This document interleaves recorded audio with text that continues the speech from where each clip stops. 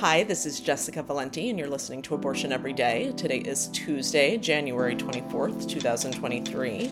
And welcome to all of the new paying subscribers. If you are listening for the first time, this is the audio version of the newsletter.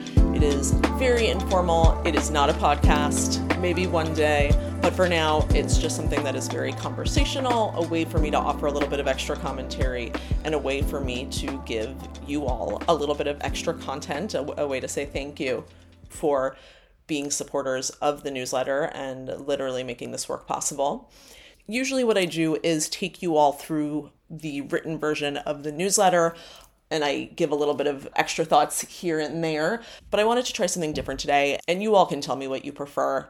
The point of the audio version of the newsletter is to give you a little bit something extra, to give you the kind of content that you want. So I really am interested to hear what you all prefer. I've heard from some of you that you sort of like me taking you through the daily newsletter so that you don't have to read it and you can just sort of like listen along with your everyday podcasts.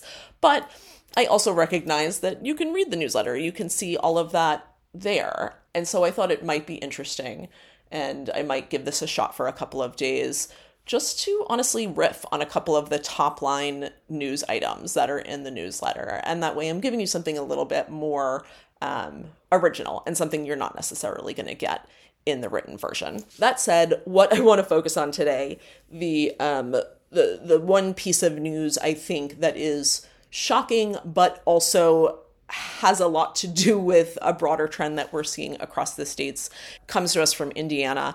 And this is something that we knew was coming. There is an Indiana Republican U.S. Representative, Jim Banks. He is a 4-term congressman who is running for U.S. Senate. He gave a radio interview last week around the March for Life stuff, where he indicated that he would support legislation that stopped women from leaving the state for abortion. So just completely wild stuff. So essentially, Representative Jim Banks went on this radio show with a guy named Pat Miller, and they were talking about the March for Life and just really giving themselves some disgusting pats on the back for their work overturning Roe. And that is when Pat Miller was talking about, well, just because Roe is overturned doesn't mean our work is done. We still have work to do. Our work as a pro-life movement is far from over. And this is the interesting, fucked up bit. Again, this is the host. He said, if a young lady can hop in a car in Fort Wayne and in an hour and a half, she can be in a place like Michigan, or in just under 3 hours, she can cross the line into Illinois and achieve what she was unable to do with abortion clinics here in Indiana, the fight is far from over. Representative Banks responded by saying, that's exactly right.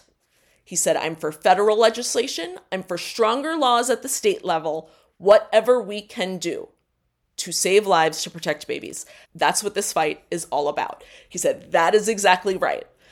The response to this host complaining that women are able to leave the state was this 4-term congressman, this guy who wants to be in the U.S. Senate, saying, that's exactly right. I'm for stronger laws at the state level. And I'm sorry, to me, this is about as explicit as he can get, right? A Republican cannot give a direct quote that says, I would like to ban women from traveling out of state. We need to keep fighting until women are banned from traveling out of state. But he got pretty close. That's about as close as he can get, while still being able to put out the eventual tweet or press release that says, oh, that's not what I said, right? This is a clear signal to his base, to conservatives, that is what he supports. He supports, like he said, stronger laws at the state level, whatever we can do. And I don't believe for a second that they're not going to try this. I really don't. They are going to do anything that they can do. And let's be clear.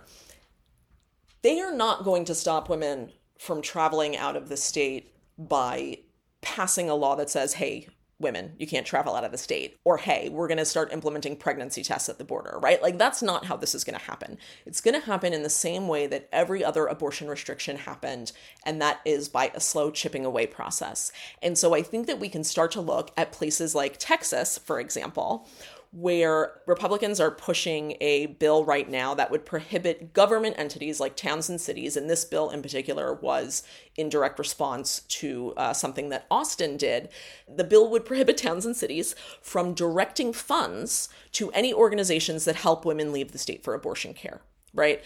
So any abortion funds, any organization that is going to help women with travel, with lodging, they even have language in there that says even if the money goes towards childcare for these women, so you can't even provide a babysitter for a woman who needs to leave the state for an abortion, that is how they are going to stop women from traveling. That is how they are going to stop interstate travel. First, they are going to stop funding for organizations. We also know that a lot of the big national organizations are thinking about state level legislation that will prohibit anyone from taking a minor across state lines for an abortion, which in theory, which they know, doesn't sound completely out of line, right? Like, hey, you're not supposed to travel with a minor across state lines.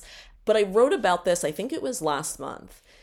This is just, again, slow chipping away. The state policy director for Susan B. Anthony Pro-Life America, her name is Katie Glenn, when she was giving an interview about this to NPR, she was saying, oh, no, we have no interest in limiting the freedom to travel for adults, but we want to prevent minors from crossing state lines. And this is the quote, particularly without their parents' consent, particularly. So what does that mean?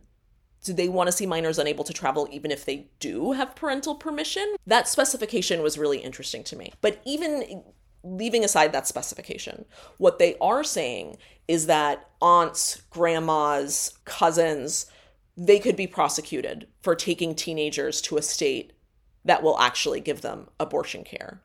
And when you start to think of it like that, okay, so now we have laws that ban the funding of any organizations that even provide babysitting for someone who needs to leave the state for an abortion.